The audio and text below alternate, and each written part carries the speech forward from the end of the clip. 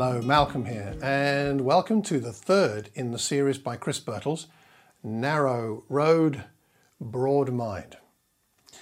I want to remind us of what the object of these classes is. It's contained in 1 Peter chapter 3 and verse 15, where it says, "In your hearts revere Christ as Lord.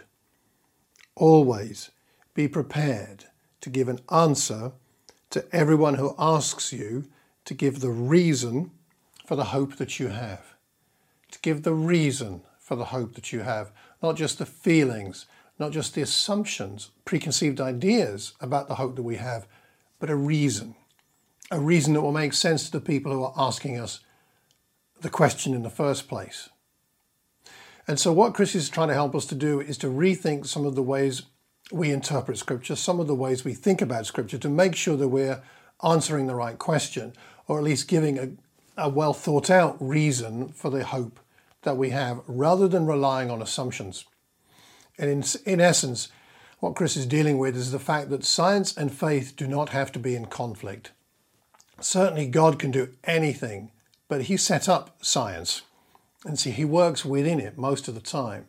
Now in this class, he's going to be addressing some of our most cherished beliefs, and we have amongst ourselves, I'm sure, strong opinions one way or another about things to do with the creation sequence in Genesis chapter 1, the existence of Adam and Eve and the Garden of Eden. And I'd like to encourage us, whatever our current thinking is on these topics, that we keep an open mind and listen carefully to what Chris has to say. You don't have to agree with him, and Chris wouldn't ask us to necessarily agree with him, but the exercise in thinking about our assumptions is very valuable, so that when we're discussing these issues, if people ask us about Adam and Eve and evolution and genetics, we have good reasons for the way that we put our point of view across, and they make sense, at least to us, and they've been reasoned through. So that's really what we're dealing with here today. We're questioning our own assumptions so that we can be better equipped to help answer people's questions. That's the point. So I hope you enjoy what Chris has to share. I'll now turn you over to today's class. Hello, this is Chris. Thank you for watching. This is the third class in my series, Narrow Road, Broad Mind. My aim in this series has been to demonstrate that questioning our interpretation of Scripture can be a positive thing. And I hope I've shown that by presenting alternative interpretations which respect the God-inspired nature of the text, but by considering that text in its cultural and historical context, find a meaning which we find does no longer conflict with the real world evidence offered by science. So far we have considered areas where there was a conflict between the Bible and first of all archaeological evidence, and then in the second class the evidence of cosmology. And today we are considering human origins. So the title of this class is Would You Adam and Eve It? And for anyone unfamiliar with Cockney rhyming slang, that means would you believe it? So effectively the question we are asking today is, would you believe in Adam and Eve?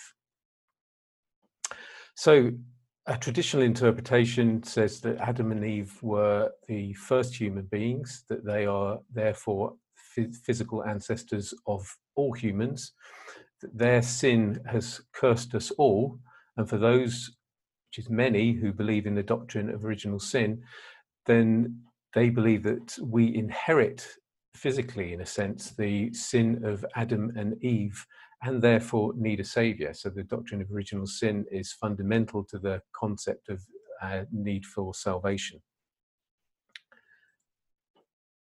So we find a conflict there when we consider that, in contrast with the scientific account. Now the numbers I'm going to give you here are ballpark figures. Depending on what source you look at, you get somewhat different numbers, but essentially anthropologists tell us that the fossil record shows evidence of early humans millions of years ago, I'm saying 7 million years ago here in Africa, and that Homo sapiens developed from earlier hominid species around 300,000 years ago, migrating from Africa to the wider world about 60,000 years ago.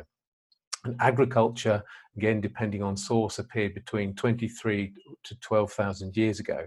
And interestingly, Cain and Abel appeared to be farmers, though the scientific evidence is telling us here that was a very late development. So it's hard then to find harmony between the scientific account and the Genesis account, at least as we traditionally interpret it. So how do we respond? Do we reject the scientific evidence because it doesn't agree with our interpretation of the Bible, or do we reconsider the biblical narrative? With this in mind, I read this book by co-authored between Dennis Venema, who is an evangelical Christian geneticist, and Scott McKnight, a pastor and theologian. And the first half of the book is Venema presenting the very strong evidence for evolution and genetics, and then Scott McKnight trying to deal with the theological implications. And Venema, who comes from a very conservative American evangelical background in which evolution was considered a swear word, says that the theory of evolution is very strong. It's been around 150 years. No one has disproved it. And the longer it remains without being disproven, then the less likely it is ever that it will be disproven. And he also says that had the likes of Darwin not produced a theory of evolution through natural observation, then genetics, the reading of the human genome, would have produced exactly the same theory. And from a theological perspective, the most significant conclusion of genetics is that the human genome requires a starting pool of 10,000 people from whom we are all descended, not a starting pool of 2. So in other words, this looks at the idea that earlier hominid species have produced an opening balance of 10,000 Homo sapiens from whom we are all descended. So, as far as Venema is concerned, the scientific evidence is simply too strong to reject out of hand. And so we must, as in their case, Scott McKnight does, re-examine the biblical text. The scientific evidence rejects Adam and Eve as the first humans. Let's look at Genesis again and see if that's really what it does say. So, the Hebrew word Adam actually has a broad range of meaning. It can mean man in the sense of a single male. It can mean human in the sense of male or female. And it can mean man as a singular word, but representing a group, as in the whole species. So mankind, or as the NRSV, which I'm using, translates it, humankind. But importantly, in some cases in Genesis, it is preceded by the definite article the man, and thus it denotes a particular individual who we know as Adam. Just to give you an example how the meaning is determined by the context as far as our translators go, here we have an example in Genesis 3:17 where the same Hebrew words are translated in the NRSV as "and to the man he said," whereas the NIV go with "to Adam he said." So the context determines the meaning. And in the reference from Genesis 5:1 and 2, we see that Adam occurs 3 times. In the first case, it relates to a genealogy, so is translated as Adam, and in the other 2 examples, it relates to the plural them, male and female, so is translated as humankind, but it's the same Hebrew word. So let us now look at the first occurrence of the word Adam, which is in Genesis 1:26 and 27. And again, we can see the translation is made according to the context. So then God said, "Let us make humankind in our image, according to our likeness, and let them have dominion over the fish of the sea." So God created humankind in his image. In the image of God, he created them. Literally, it says him. Male and female, he created them. So please note that there is actually no indication of who these humans were or how many of them. All we have is them, male and female. We know there is at least one male and one female, but it could be a lot more. It doesn't actually specify. So why then does our traditional interpretation say that Adam was the first man, Eve the first female, when they're not mentioned in Genesis 1? And the reason is that we then read Genesis 2 and assume it is referring back to day 6 of Genesis 1, and so was talking about those characters. But does the text actually support this? And for me, I've long felt that there are strong indications in the narrative that suggest there was a wider population outside of Eden. Where did Cain's wife come from? Who is he afraid of that God marks him for protection? Why and how did he build a city? Who was going to live there? So there seems to be this suggestion that there is a population outside of the garden. So could it therefore be that Adam and Eve have been selected from this wider population for a particular role? And we turn again here to the book I mentioned last time, very good book, I have to say, The Lost World of Adam and Eve by John Walton. He's written a number of books on this sort of area, and I'm giving you far less detail than you get in the book. Actually, you'd also be able to find quite a lot of material from him on YouTube, and although he does go into a lot more depth than I'm giving you here, he does do so in quite a light, humorous style, and I find him quite engaging. But for John Walton, the key word in understanding the relationship of Genesis 1 to Genesis 2 is the word Toledoth, which means account. So it says in Genesis 2:4, these are the generations of the heavens and the earth when they were created. So Toledoth means an account that relates either to an individual story or to a genealogy starting with an individual. And Toledoth in Genesis occurs 10 times, and it usually introduces a sequel 7 out of 10 times. But on 3 of those 10 occasions, it's recursive. That means you have a narrative that divides. So initially you get the first branch of the narrative, then you come back to the starting point and you get the second. So it could be an example like Jacob and Esau. You get the story of Jacob, then you come back to the starting point and you find out what happened to Esau. So it would start at that separation point with Toledoth. So there is no case, therefore, where it is recapitulative, i.e. where it's going back over the story it's already told us, another version of the same story, which is how we traditionally read Genesis 2. It's another version of what we've already been told in parts of Genesis 1. So although that doesn't constitute proof that it can't here be recapitulative, it does suggest that we should certainly consider that it's likely that it should be considered as either a sequel or recursive. And John Walton's suggestion is that we should understand it as a sequel. So if Genesis 2 is a sequel, then that presents a possible harmony with evolution and the genetics, in that Genesis 1 is talking about how humans are formed way back 7 million years ago, whereas Genesis 2 is Adam and Eve being selected from that starting pool of 10,000 and placed in Eden, the focal point of the sacred space we talked about last time. So Genesis 2:7 says, then the Lord God formed man from the dust of the ground and breathed into his nostrils the breath of life, and the man became a living being.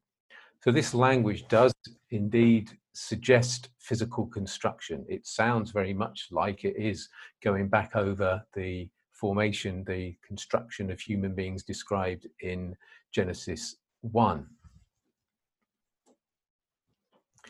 But we've already seen how God uses imagery familiar to Moses, and the imagery of physical creation would, in that time, as it might even now, have used clay. Most of us can relate to making something from clay, but how many of us have ever made anything from dust? And we should also consider that the word forming, we can form many things with our English word form, like friendships, opinions, plans, committees, all sorts of things that don't actually require physical materials or construction. And the Hebrew word can be used in the same way. And just to show you here that dust is an accurate translation, it's not a word that would generally be translated as clay or earth or anything like that. And you can see that there are a handful of cases where it's ashes, debris, ground, loose earth, etc.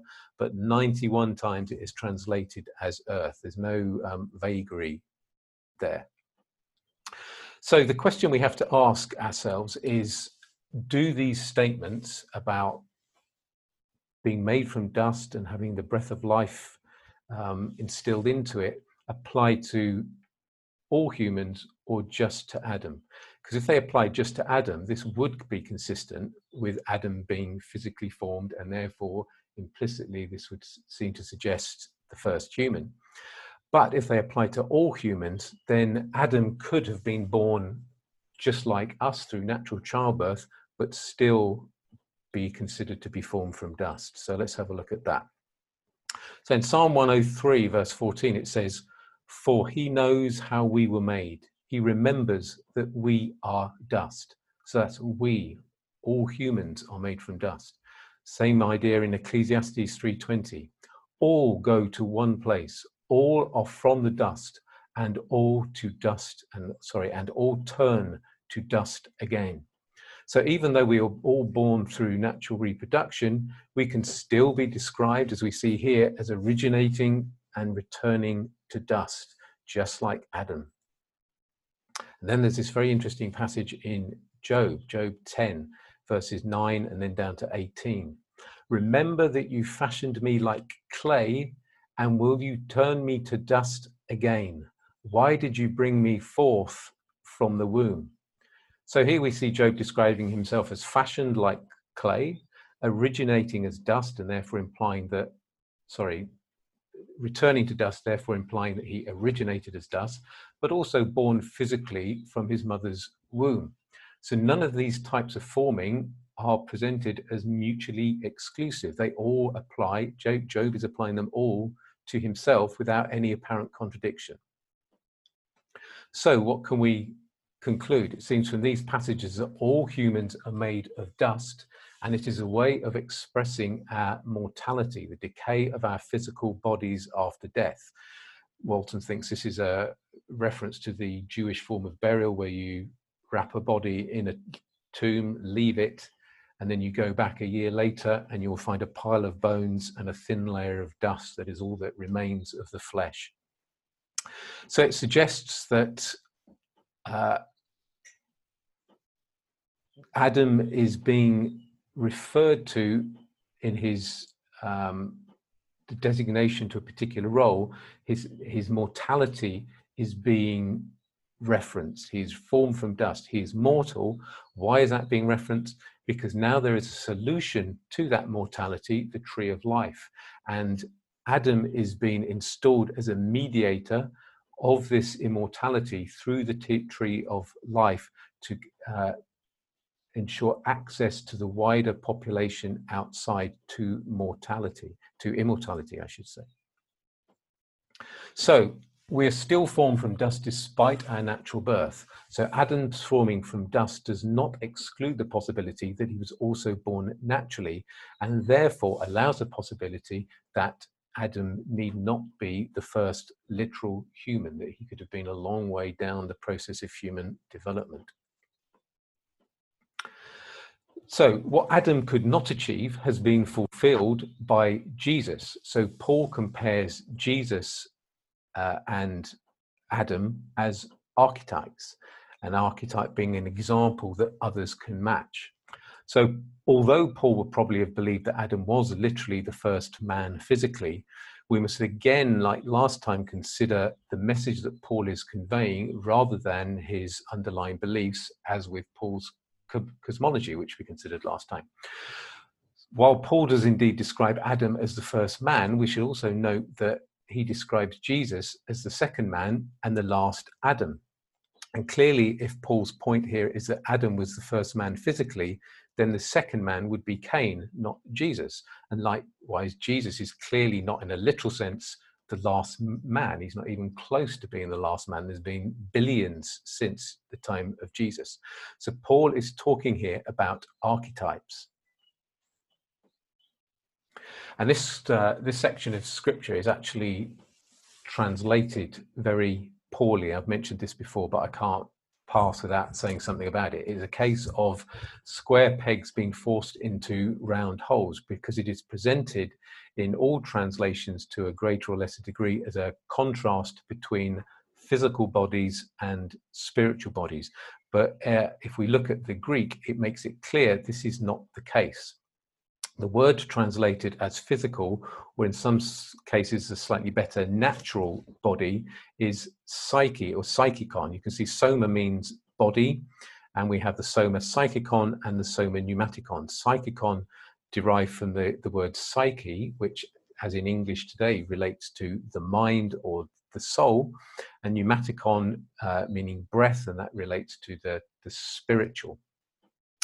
So Paul is comparing two bodies, not a physical body and a spiritual body, but two physical bodies. One which might be described, the soma psychikon might best be described as a soulish body, and the other physical body being described as a spiritual body. So both are physical bodies, but the first one is subject to decay, to returning to dust, like those of us all who follow the image of Adam and thus return to dust.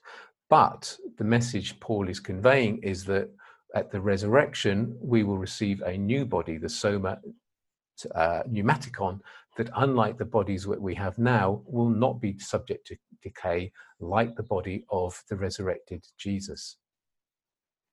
So we've presented here an argument that means that we do not have to see Adam as the first man in the physical sense, but the first man perhaps to know God, or the first man to have a soul even, or a man who's been selected from the wider population to act in a high priestly type role. But then we then have to deal with the issue of, okay, so if that wasn't describing Adam in a physical construction context, why do we seem to have a story of Eve being constructed from Adam's rib? So in Genesis 2:21 it says, "So the Lord God caused a deep sleep to fall upon the man, and he slept. Then he took one of his ribs and closed up its place with flesh." So first of all, here we have to consider the word tardima, and that's a word that represents a strong detachment from the world, meaning unresponsive. Particularly, it's used in the context of being unresponsive to impending danger. But it's also used to represent, in the context of detachment from the world, being responsive because of that to a vision from God. And when the Jews translated their Torah, the first 5 books, into Greek in the 3rd century BC, they used the word here for tardima, they used the word ekstasis, which is the same word that they used in Genesis 15:12 when when Abraham went into a deep sleep and received the vision from God representing the covenant. So then, is Adam receiving a vision here rather than undergoing divine surgery? So then, now we need to consider the word sella, which is rib. Sella is derived from an Akkadian word, which can be translated as rib or ribs. And so rib or ribs is a legitimate translation, but it isn't given this meaning nowhere else in the Old Testament. It's not even given an anatomical meaning anywhere else in the Old Testament. And it's very often used architecturally, especially in connection to the tabernacle or temple, and relates to one of a pair. And you can see it often relates to side or side chambers.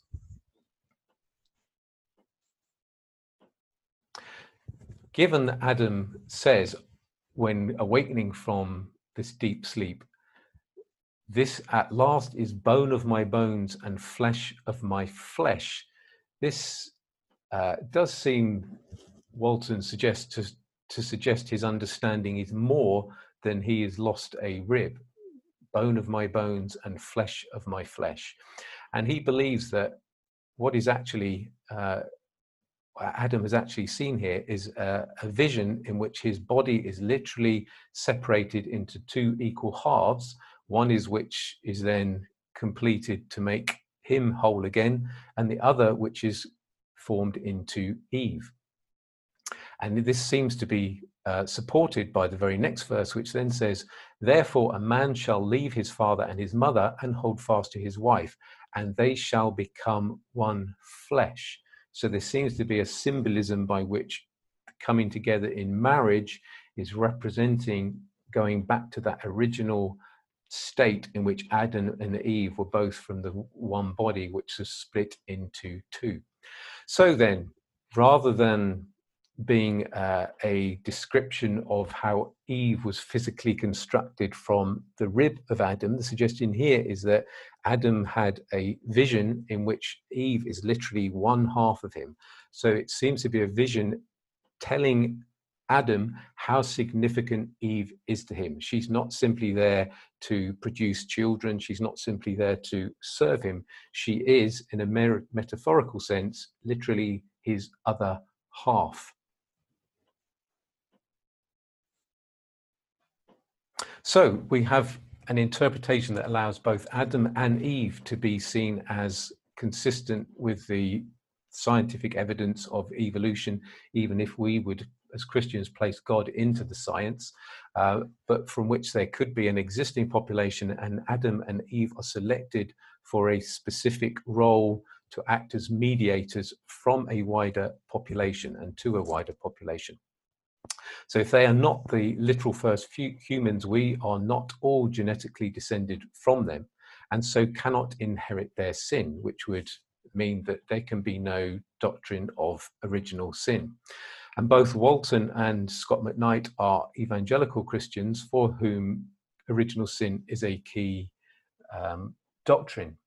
But interestingly, both in the light of confronting this scientific and textual conflict with original sin, go back to the Bible, look at original sin, and they both come to the same conclusion: there is no original sin in the Bible. And of course, it's encouraging for us to have our own interpretation of that validated. But I also think it's something that needs to be saluted in both of them, that they've both been broad-minded enough to confront this fundamental doctrine for them, to re-look at it and to have the courage then to say, sorry, but it's not actually in the Bible. And I think from their backgrounds, that's a brave step to take, and a great example of what I'm encouraging us all to do in being prepared to question our interpretations. So if Adam and Eve are not literally the first humans, then some conclude that they are simply literary figures representing a story of human rebellion. And when you consider it, there are some things that do stretch our credulity. A talking serpent, a tree of life, a tree of the knowledge of goodness and evil. These all sound as though they could be symbols within an allegory representing some other story, but encasing the general message that is of human rebellion against God. And McKnight considers this view consistent with Paul's talking of Adam, given that, as was already seen, Paul's treatment of Adam can be seen as archetypal rather than relating to a true story of a man. And I would certainly agree that it is a legitimate translation of a legitimate interpretation of the story in Adam and Eve, that it could be seen in the sense of an allegory. However, because of our old friend David Roll, I'm inclined to regard Eden as an actual place and the garden within it, and therefore it would seem natural to conclude that Adam and Eve also were real people, and the fact that they are remembered in the genealogies of Genesis suggests the same as well. And Roll, having been inspired by the historical reliability of the Bible in his first book, Test of Time, he then wrote a second book in which he looked at the even earlier history found in Genesis 1 to 11, the primeval history, and set this alongside the record of that history we have from the texts of Mesopotamia, starting with the Sumerians and then the Babylonians and Assyrians, and asked what light the Genesis account can shed on these other non-biblical texts. And within this, he locates the Garden of Eden using his sort of linguistic detective techniques. And he locates it, and I can show you on this next slide. Here in next in what is today Iran, this lake, I hope you can see my cursor, is Lake Urmia in modern day Iran, and he locates the garden as this area designated by the Hebrew word for enclosed garden, Gan. And in even greater detail, it is shown here. And you can see he highlights references to some of the biblical names that we are familiar with. I haven't got time here to go into more detail, but if you are interested in that, there was a discovery program called In Search of Eden, which recounts his journey of discovery. And you will find that on YouTube. I should warn you that there is the person who's downloaded it has edited into it a section from another program. I don't know why. So you might think, oh, it's gone. But if you just stay with it for a few minutes, it goes back to the original program. It is very interesting, I think. So coming back to where this leads us, we do have now a potential interpretation that allows for the biblical narrative to sit alongside without any conflict to the scientific evidence of evolutions of humans, in which we can see Adam and Eve, like all humans, having been created mortal, having then been selected for a role, perhaps the first to know God in some way, that they are given access to immortality, but through their rebellion, this access is removed. So the big picture so far, creation begins with non-order rather than the chaos we find in accounts outside the Bible, because there is only one God and he doesn't have any other gods to fight for order. So God instills order through decree, and then he rests. And aspects of non-order still remain. There is still a sea that doesn't disappear until Revelation 21. And there is less order outside of the Garden of Eden, and then outside of Eden itself, than there is inside. And God rests because he has passed on the commission to install order to humans born in his image. But humans decide to define order themselves, and the result is the reign of sin and death. And although there are great examples of human order and human achievement, we are, as our current coronavirus predicament demonstrates, unable to control the cosmos. And therefore, there is still a large degree of disorder and non-order. So as John Alton puts it, we harm one another, we harm the environment, and we harm ourselves. And therefore, as Romans 8:22 says, the whole of creation groans because of this predicament we are in. So next time we consider the image of God as we are defined in Genesis 1. What does this mean? What did it mean in Genesis, and what does it mean for us now? We've seen, as I've just referred to, order is finally established in Revelation 21. But what is our role as Christians in the church in reaching that state? So till next time, thank you very much. I hope you enjoyed what Chris had to share. Again, as I said at the beginning, whether you agree with his interpretation or not is not the point. Chris would not say that was the point. It's more about helping us to examine our assumptions. So what did you learn from today? What did you learn about the specifics of what Chris is sharing? But what did you also learn about your own assumptions? Becoming self-aware of our preconceived ideas is a large part of maturing in our faith and maturing in our ability to be able to help other people come to faith. So this is to be discussed in our family groups. Hopefully you'll see this in time. I'm posting this on Thursday to be available for Friday night family groups or whenever they're meeting. That's what we're going to be doing. And perhaps the most important thing to discuss is not so much the doctrines specifically, although that's fine, but more about how can I learn the Bible better? How can I learn what the Bible's really teaching better so that I can reach out to other people and answer their questions with good reasons? I hope you find this helpful. If you do have any questions about the approach or about any specific doctrines, I know Chris will be happy to receive your messages, or you can ask me questions, or you can send me questions which I can pass on to Chris. So feel free to do that. My email address is malcolm@malcolmcox.org, malcolm@malcolmcox.org. There is a fourth class which will be coming in 2 weeks' time, and if you have any feedback, please let us know. Between now and then, I hope you have a terrific evening whenever you're watching this, discussing this, and I pray God's blessings on you through this time when we're going through a challenging time with this COVID-19 virus crisis. But God is with us and we can trust Him. So let's do our best to be equipped to answer people who have questions about what's going on. Take care and God bless.